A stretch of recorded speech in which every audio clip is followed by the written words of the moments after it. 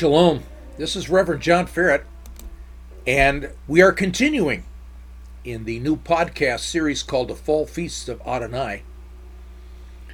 And now we're at part 2 on the Feast of Yom Kippurim, the Day of Atonements. And again, it's not a feast, as it is an appointed time. Now, in episode 1, we learned that Yom Kippur is really Yom Kippurim. It's a Day of Atonements. We mistakenly call it Yom Kippur. And this appointed time does not forgive, cleanse, or atone the sins of Israel. Any sins. The great rabbis like Akiva and Maimonides, as we studied in episode 1, agree with the writer of Hebrews that there's no sacrifice or no ritual that can take away our intentional sins. So we needed to understand, as in episode 1, unintentional sin and intentional sin as it occurs in the Torah. Intentional sin is the concept that Christians normally understand. Yom Kippurim only deals with unintentional sin, because on Yom Kippurim, as we're going to study later on in episode 3, deals with the sin sacrifice. We've got to come back to that again. But now, we're going to continue. And we're going to recall the very words of God, where Jesus said in John 5:39, that you search the scriptures because you think that in them you have eternal life, but it is these that testify of me. And he says this between 24 to 30 AD, and the only Bible that they had when Jesus said this was the Old Testament, the Hebrew Scriptures. And the primary books of the Hebrew Scriptures then was the Torah. Now there's another verse that I want to take a look at that is also critical to this. Paul talks about the feasts in Colossians 2:16 through 17. He says this, therefore, no one is to act as your judge in regard to food or drink, or in respect to a festival, in other words, an appointed time, the appointed time of the Lord, or a new moon, or the Sabbath, things which are a mere shadow of what is to come. These are shadows of things to come.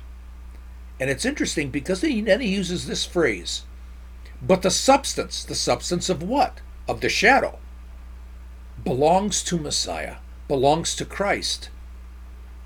So it's as if out of these feasts a shadow comes, and it's the shadow of Jesus himself, not only over us, but the shadow coming out of the feasts, coming out of God's appointed times that we read about in Leviticus 23. So again, we ask the question, where is Yeshua in the feast?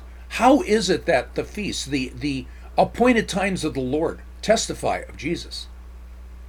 How is he the shadow of the feasts? But then again, a second important point is this. What about the disciples of Jesus in the first century? They were with him for a number of years. And so when they're looking at the feasts, at the appointed times, especially after Jesus rose from the dead, especially after Jesus ascended to the heaven, especially after the Feast of Shavuot Pentecost, when 3,000 were added to the assembly, how did they start looking at the feast? They were remembering Jesus' words, that all Scripture testifies of him. So therefore, how does Yom Kippurim testify of Jesus? Now, when we take a look historically at how Israel actually perhaps did this feast, prior to 586 BC, we asked the question, was it practiced by the Hebrews in the 40 years in their desert wanderings? It's probably safe to assume the answer is yes. Why? Well, it's Moses. He was considered prophet, priest, and king. And he said he was to be teacher of the Torah to his people. We can read this in Deuteronomy 4, 1 through 5.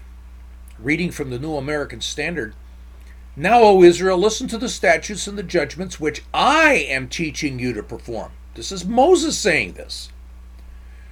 "So that you may live and go in and take possession of the land which the Lord, the God of your fathers, is giving you. You shall not add to the word which I am commanding you, nor take away from it. You may keep the commandments, so that you may keep the commandments of the Lord your God, which I command you. Your eyes have seen what the Lord has done in the case of Baal Peor, for all the men who followed Baal Peor. The Lord God has destroyed them from among you. But you who held fast to the Lord your God are alive today, every one of you. See, I have taught you the statutes and judgments, just as the Lord my God commanded me, that you should do thus in the land where you are entering to possess it." So it seems as if, based upon what we read, we really get a sense that it's probably quite likely that they did this appointed time of Yom Kippurim for those 40 years in their wanderings before they entered the Promised Land. But then they do enter the Promised Land, and it's after Joshua and that third generation basically completes the conquest.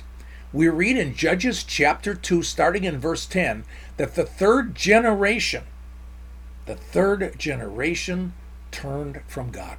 All of them.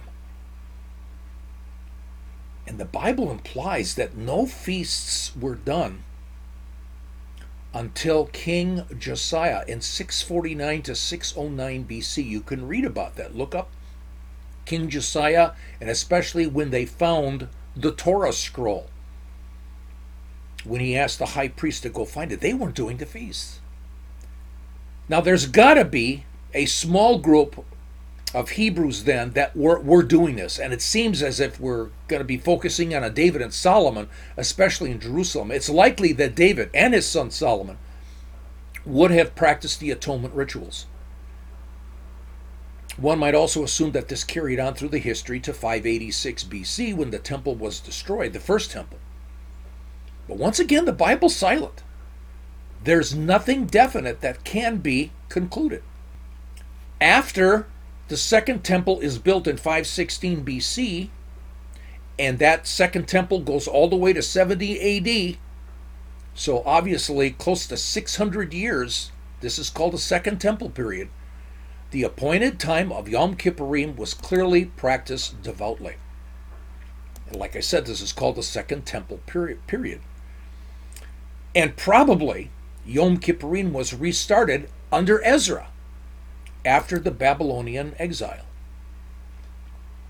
This is from a book on Jewish history. Matter of fact, it's from a website, jewishhistory.com, on Ezra and Nehemiah. Reading from their website, ultimately Ezra and Nehemiah called a convention and administered what became known as the Covenant of Faith. This is Nehemiah chapter 10. The people read from the book of Deuteronomy, which describes all the laws and ideals they were not living up to. And they all wept and repented and agreed to uphold the Torah from then on. See, agreed to uphold the Torah. That means Yom Kippurim. Especially to observe the Sabbath, bringing the tithes and the donations to the temple, and refrain from intermarriage. So again, Ezra, Nehemiah, at that time, it is quite likely that they reinstituted the practice of Yom Kippurim. In Jesus' day, this appointed time was practiced devoutly. It was known as the day or the great day. If you remember Paul's trip on the ship where they were shipwrecked, you can read this in Acts 27 verse 9. It was at the time after the fast, which is another way that the feast of Yom Kippurim was known. It's clearly written in the works of Josephus. He writes about the practices of Yom Kippurim in detail, and you can look this up in his writings, The Antiquities of the Jews, Book 3, Chapter 10, Paragraph 3, to be precise. And also in the Jewish Talmud, in Tractate Yoma. So for me, my major resources are not only Josephus, not only the Talmud, but a fantastic book put together by Israel Ariel and Chaim Rickman from the Temple Institute in Jerusalem, and it's called Carta's Illustrated Encyclopedia of the Holy Temple in Jerusalem. This is a fantastic work.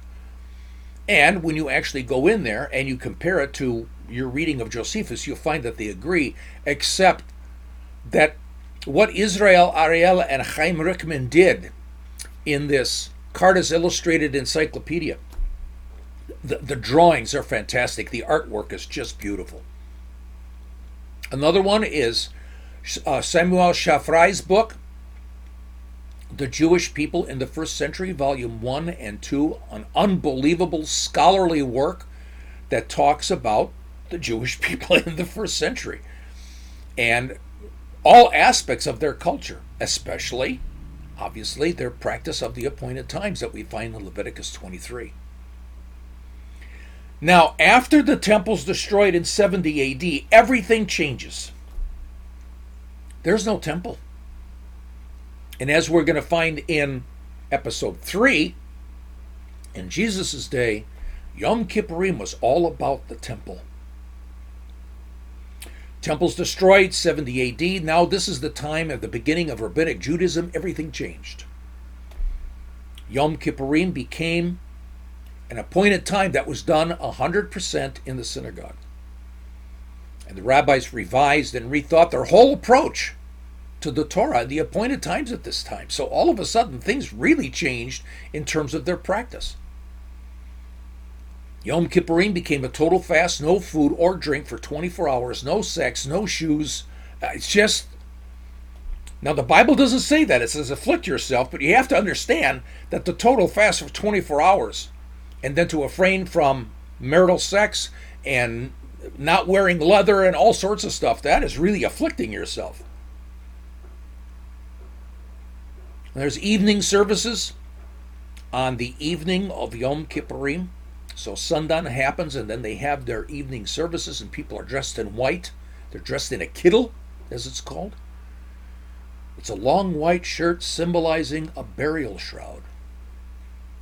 And it's a reminder of one's mortality and the need for teshuvah, a need for repentance.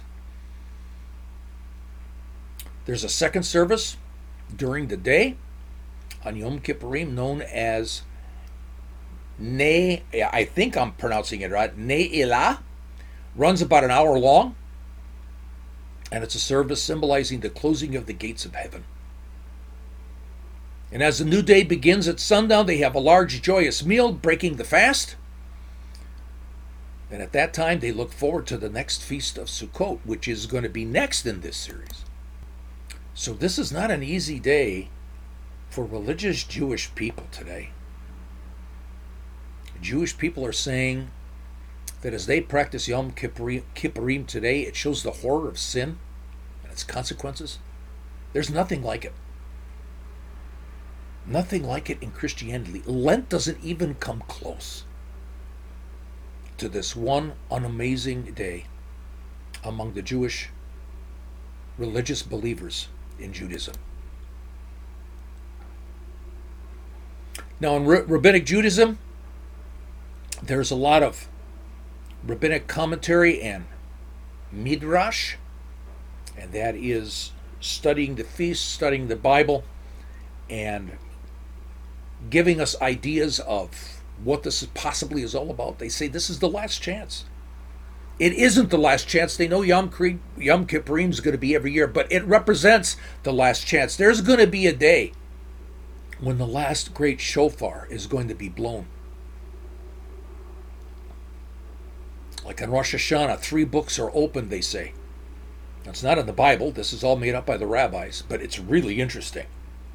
3 books are opened on Rosh Hashanah because they remember that on Rosh Hashanah, on Yom Teruah, they remember the blast of the shofar, and they know that there's going to be one great last blast of the shofar at the end of days when Messiah is going to come, and then judgment's going to happen. There's 3 books open The book of life, the book of death, and the book of in-betweens. Which book are you written into? If you're in the book of death, boy, you better. You say, I want to get out of here.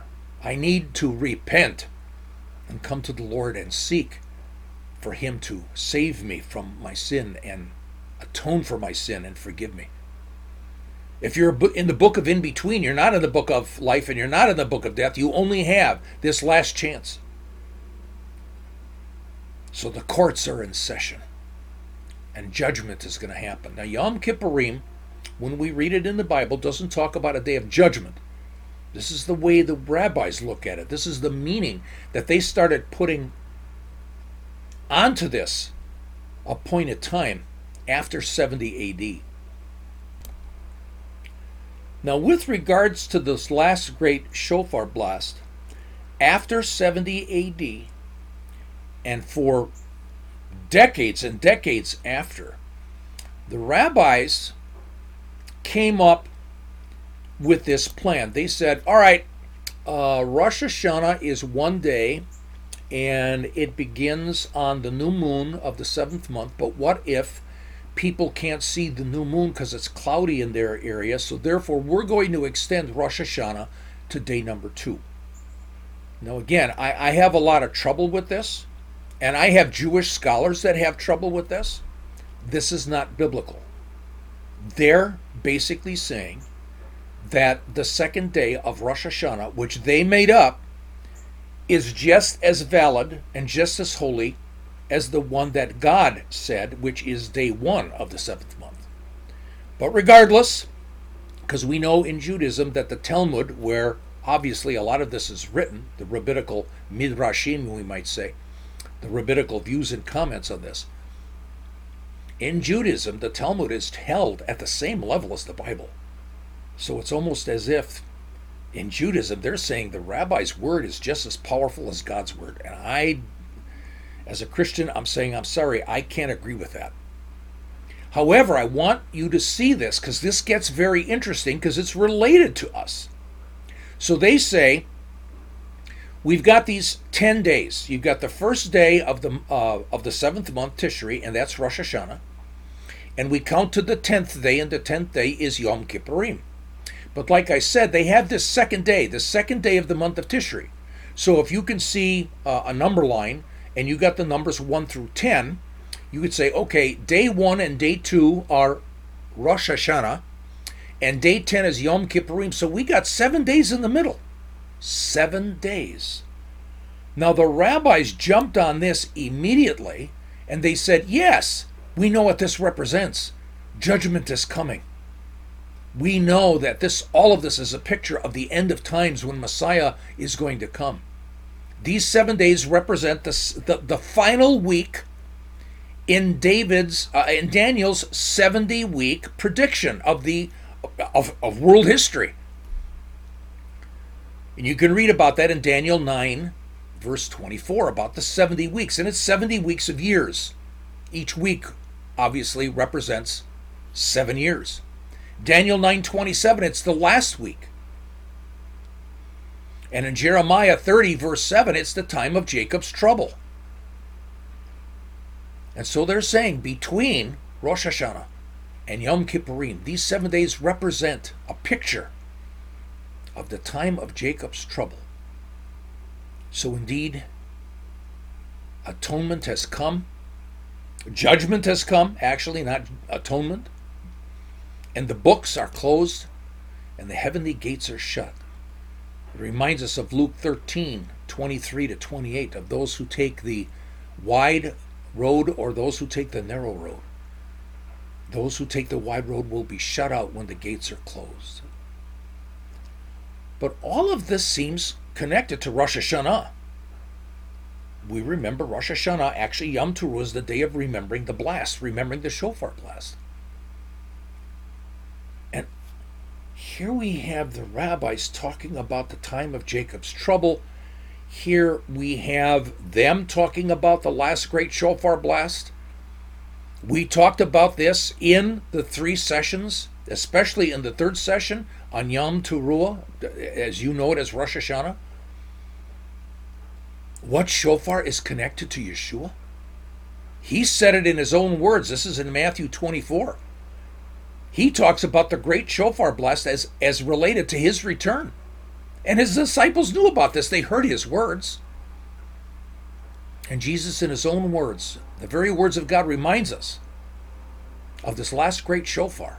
And he says, he will gather his elect, the Jew and Gentile, both flocks, because we're grafted in. We're joint heirs in Israel. And in Deuteronomy and Ezekiel, it talks about the fact of being gathered in at the end of days, the ingathering of Israel. And Jesus says, I will gather my elect. He uses the very word. In Ezekiel, it talks about being taken up, being taken to Jerusalem. And the word there is seized, snatched away, to be captured. This is the same word that Paul uses in Greek in 1 Thessalonians 4:16-17. The Greek word there is harpazo, and some people say it's raptured. No, it's not. That's Latin. Rapture comes from the Latin, and guess what it means in Latin? To be seized, to be taken away. Just as we read about the Hebrew in Deuteronomy and Ezekiel, that the elect of God will be gathered in the end of days and taken up to be with their Lord forever in the New Jerusalem. My goodness, this sounds like the Jewish rapture. It sounds like what Paul was talking about is not the Christian rapture, but something that was very, very easily understood by Jewish people in the first century. So Rosh Hashanah, Yom Teruah, the day of the shofar blast. And on that day, we are under the shadow of Messiah. And what are we to remember? We remember the day of the Lord after the tribulation. We remember the day of the Lord after Jacob's trouble. This is the day of the great shofar blast. For the Jewish people, they're saying Messiah will come. For Christians, they would say Messiah is returning. But now, we're studying Yom Kippurim. The message is hurry and repent. Seek God's atonement for your sins, because sometime the books are going to be closed. The book of life will be closed. The book of death will be closed. And the book of in-between, if you're in that book, and the great shofar blows, and the gates are closed, anybody in the book of in-between automatically goes into the book of death. This is amazing. Could it be that God is using these rabbinic ideas and views, along with Christian concepts that we know in the New Testament, to prepare all of us for his return? So indeed, as we actually see how the rabbis talk about the fact that between Rosh Hashanah and Yom Kippurim, there are the 7 days, the last week, the time of Jacob's trouble. And for us Christians, that last week, the last 7 years of Daniel's prediction of the 70 weeks, in our Christian view, we call it the time of the Great Tribulation. And at the end of that Great Tribulation, at the time of the end of the tribulation, the time of the end of Jacob's trouble, there will be a great shofar blast. And Yeshua HaMashiach will return. Jesus the Messiah will return. And so, Yom Kippurim is a reminder that the 7 days of Jacob's trouble, the last week of Jacob's trouble, those 7 years, they're coming. It's a time of repenting now.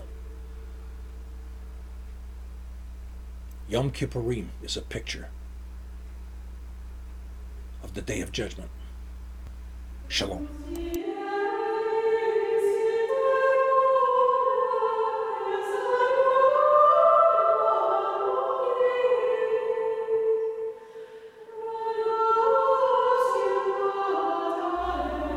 And for us Christians, that last week, the last 7 years of Daniel's prediction of the 70 weeks. In our Christian view, we call it the time of the Great Tribulation.